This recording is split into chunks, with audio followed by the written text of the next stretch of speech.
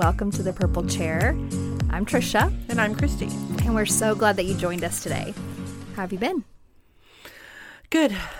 It's been crazy. I feel very calm, though. Like, I know it's really close to Christmas, and normally I'm stressing out, and I feel very calm this year. And that's kind of scaring me a little bit. Like, what It's am COVID. what am I forgetting? Do I just not care anymore? What is it? But yeah, it's been good, and I'm excited about Christmas this year. Actually, it's going to be really fun. But I think maybe now that our kids are older, it's not as stressful to try to find what they want, because they can buy it for themselves. And they're ultimately. easier now. They are just easier, and we just enjoy doing more things as family than really like, oh, I want this or I want that. Yeah. So, and we try to give and do what we need, what they may like throughout the year as well. So it is easier, much easier. But I did tell them as soon as they have grandkids, I wasn't even sure I'm going to buy them gifts anymore. That their status decreases immensely. Right. Just forewarning you. So suck up all this attention right now. So today I wanted to talk about closure. Mm-hmm. I was having a conversation with someone a couple weeks ago, and they're very, they were very angry, upset, sad, hurt, and they're just like, I just haven't gotten any closure. And it was a young person, so I kind of looked at him. I said, there's going to be a lot of times in your life that you're not going to get the closure that you need, or that final ending on something that really will bother you if you allow it to.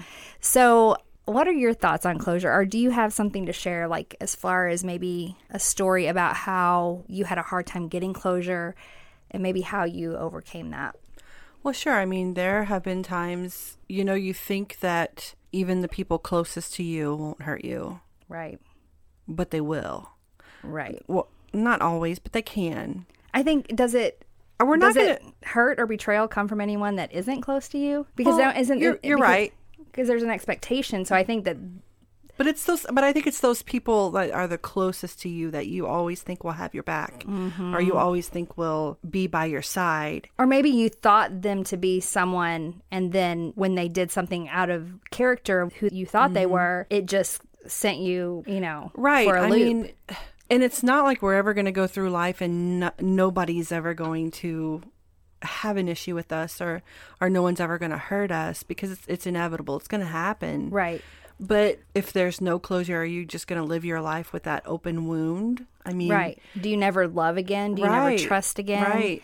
I always grew up, my mom telling me closure is not for the other person, it's for you. Or forgiveness is not for the other person, it's for you. Because that's what closure is to me. It's forgiveness. Yes. If you forgive, truly, not just say, I forgive you. And move on. Right. Something has to happen within yourself and within your heart for you to truly forgive and let that go. Right. Right. To say, okay, I've done everything that I can do. There's nothing more I can do in this situation. Right. So I'm forgiving that person. And that's it. Right. That's hard. It is very hard, especially, like you said, somebody that you just came against anybody that said that they could ever do anything like that. And I remember a lot of times adults would say, when I was young and in love and just infatuated with love, really, and they would say, well, eventually something may happen and you may not feel that way. And I would get so devastated. Yeah. And mad at them. Like, why would you say, why don't you want me to be happy? And I think that we have raised a generation who feels so entitled that they think that everything has this beginning, middle, ending story, and it just sometimes is not there. And for me, I wanted to address this situation because I feel like we get to a place when something major, when we have a betrayal. I mean, some betrayals are, let's be honest. Some people who feel like they've been betrayed are very minuscule on the scheme of what can really truly happen in someone's life. And we make a big deal out of really small things. And then I couldn't even imagine if something really big or really impactful came, because if that affected you that much, Right. then what would something like murder or a child dying or, I don't know, abuse or whatever the situation might be, that can really affect you. And I feel like we have a generation that is currently becoming leaders in our world and churches. I mean, they are leading this, this next generation, and they haven't learned that sometimes life isn't fair, and we have to, for our own self, not be arrested in a moment Right. that someone else may have wronged us, or maybe they just didn't do it how we thought that they should have, and so we hold on to the offense. And I feel like it is paralyzing people in a place that keeps them bitter and angry, and that's why it's so hard to spread kindness, especially, we see that all the time, be kind, be kind, be kind. But some of the people that are sending that message are some of the most bitter people I've ever met. Right. And so how do we get past that? As far as closure, I feel that maybe I had some of the best life lessons that you just won't always get. And I'm sorry, or I was wrong. Some people aren't capable of it. That is another Exactly. thing that I have. And that tells you a lot more about who you're dealing with. It's accountability. Yes, A lot of people don't have accountability. not at all. And they don't take any kind of responsibility for their actions. One of the hardest things for me, and I had every right. I mean, I had all the charges against my ex-husband for why he was the problem. But when I went to counseling, because I had been through abuse and things in my life, and I didn't want bitterness to set in, and I didn't want to be mad and angry. And I mean, I would have dreams, like very vivid dreams of terrible things, because the rage that was within me for the betrayal was trying to take root. And so it was occupying and consuming me to where I was not even myself. So I started going to counseling, and because even beyond being a wife to him, I had to be a mother to my children. Right. And I had to put it in perspective. I had to place them as a priority, because they were now, they are something that I have to continue on to make sure that they're okay. And so I went to counseling, and it was so funny to me. And I remember thinking that first session when I got back home, and I was angry because all she wanted to do is talk about what I may have done to contribute to the issues. Right. And I was like, wait a minute. Here he's been unfaithful. He's done this. He's done that. And I mean, we could have done the whole session just talking about all the stuff that he had done and how horrible he was. And she said, so tell me, what actions did you have in this marriage to get it to the place that it got, that he thought it was okay to do that, that he thought he could get away with it, or he thought that you would be okay with it? Where did all of that come from? And I was like, what? What are you talking about? Now, I've never gotten I'm sorry from him. I was wrong. I've never gotten any of that. In fact, I've only gotten bitterness and strife and him trying to tell our kids things that were not true. And I was on the defense, and I even got more mad at one point about, like, why am I the one that's on the defense? Like, why is it so easy for the kids to believe that he didn't do what he did? But at the same time, I think that they were so confused because we both were acting out of character in the betrayal, if that makes sense. Right. We were not ourselves. There were things that I pride myself on always really kind of being in control of myself. I mean, that's why I've never done drugs. Alcohol was not for me because I felt so out of control, and that did not sit well with me. And so when they would come back, I was just like, the rage. And that's how I knew that I still wasn't over the situation. And now I can honestly say, God has done a complete work in me over the last several years. And I can say I had a part in this too. I had to forgive myself, and I had to forgive him. He never offered an apology, but I had to decide if I was going to let his lack of remorse to control how I was going to live the rest of my life, because that's exactly what it does. It controls you. The very thing that you are angry with and don't want to forgive, it's controlling you. And I know that there have been sometimes relationships, and I did not even know why they were upset. And, you know, being 45 years old at this point, sometimes I look back and I'm like, why wouldn't somebody just at least come to you and talk to you if you've done something to offend them?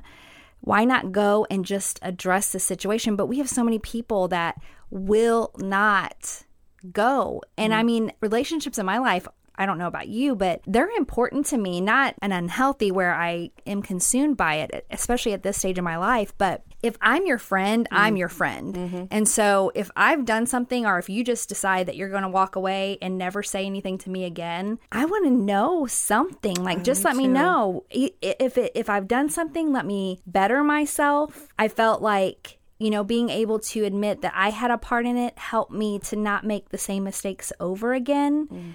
It doesn't make you perfect, but it does make you aware, and it makes you change things. And I think sometimes we, by not forgiving or feeling like we're owed closure, we actually do ourselves an injustice, and we really tarnish the relationships in our life that we're currently in, the ones that we want to be in. Or your perspective. When you were talking about that, my son came to mind. And he was in a relationship about 4 years ago, and she betrayed him. And she tried to apologize, but he wouldn't hear it. Right. He never got the opportunity to hear her apology because he was so hurt. He was so angry. And I've told him over and over, you know, because he's had relationships since then, and they've all failed. You know, I had a conversation with him not too long ago, and I said, but you have to go back and forgive. Right. Because God might be halting your forever relationship until your heart is ready. And your heart's not ready because you are holding unforgiveness for someone else. Right. And see, we talked about this on Sunday with our college and career group, because we talk about real life situations. And I said, it's so funny because, you know, I can talk to any one of you guys that are single, or, you know, were single, and you guys all had a list and boxes to check on who you want to spend the rest of your life with.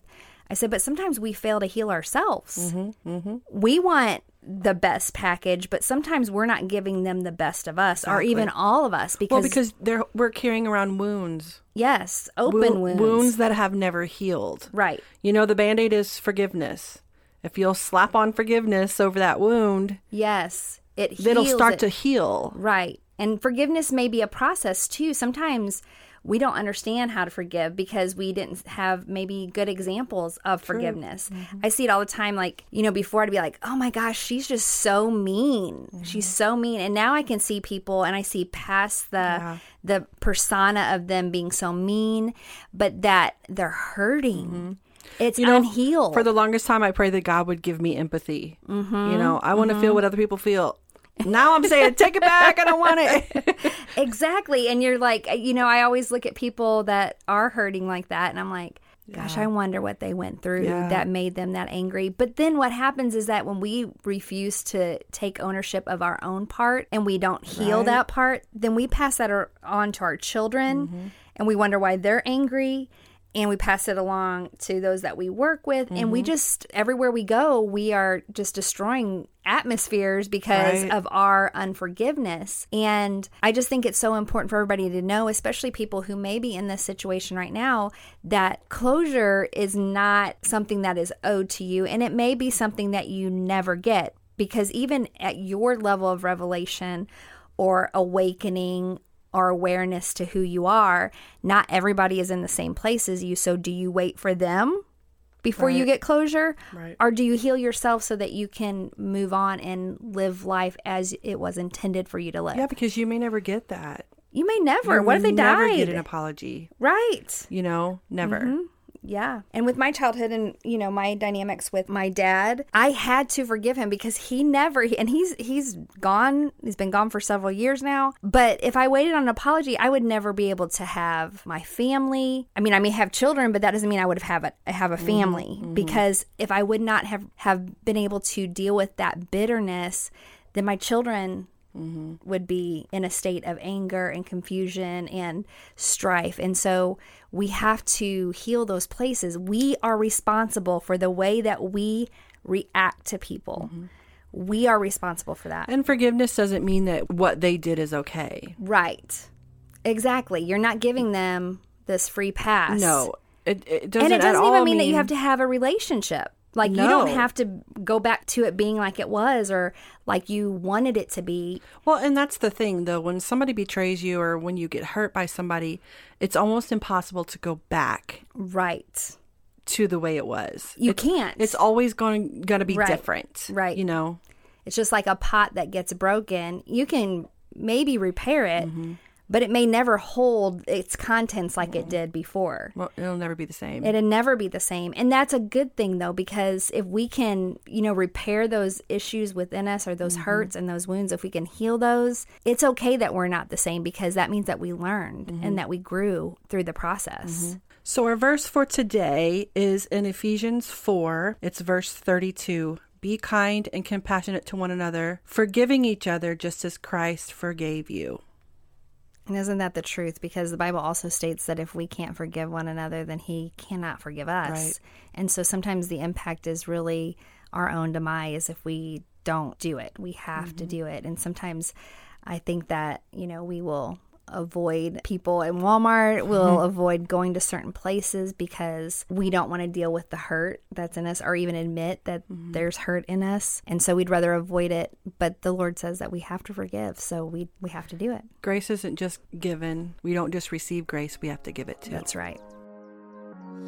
Thank you for joining us this week. If you have any questions, please make sure you inbox us.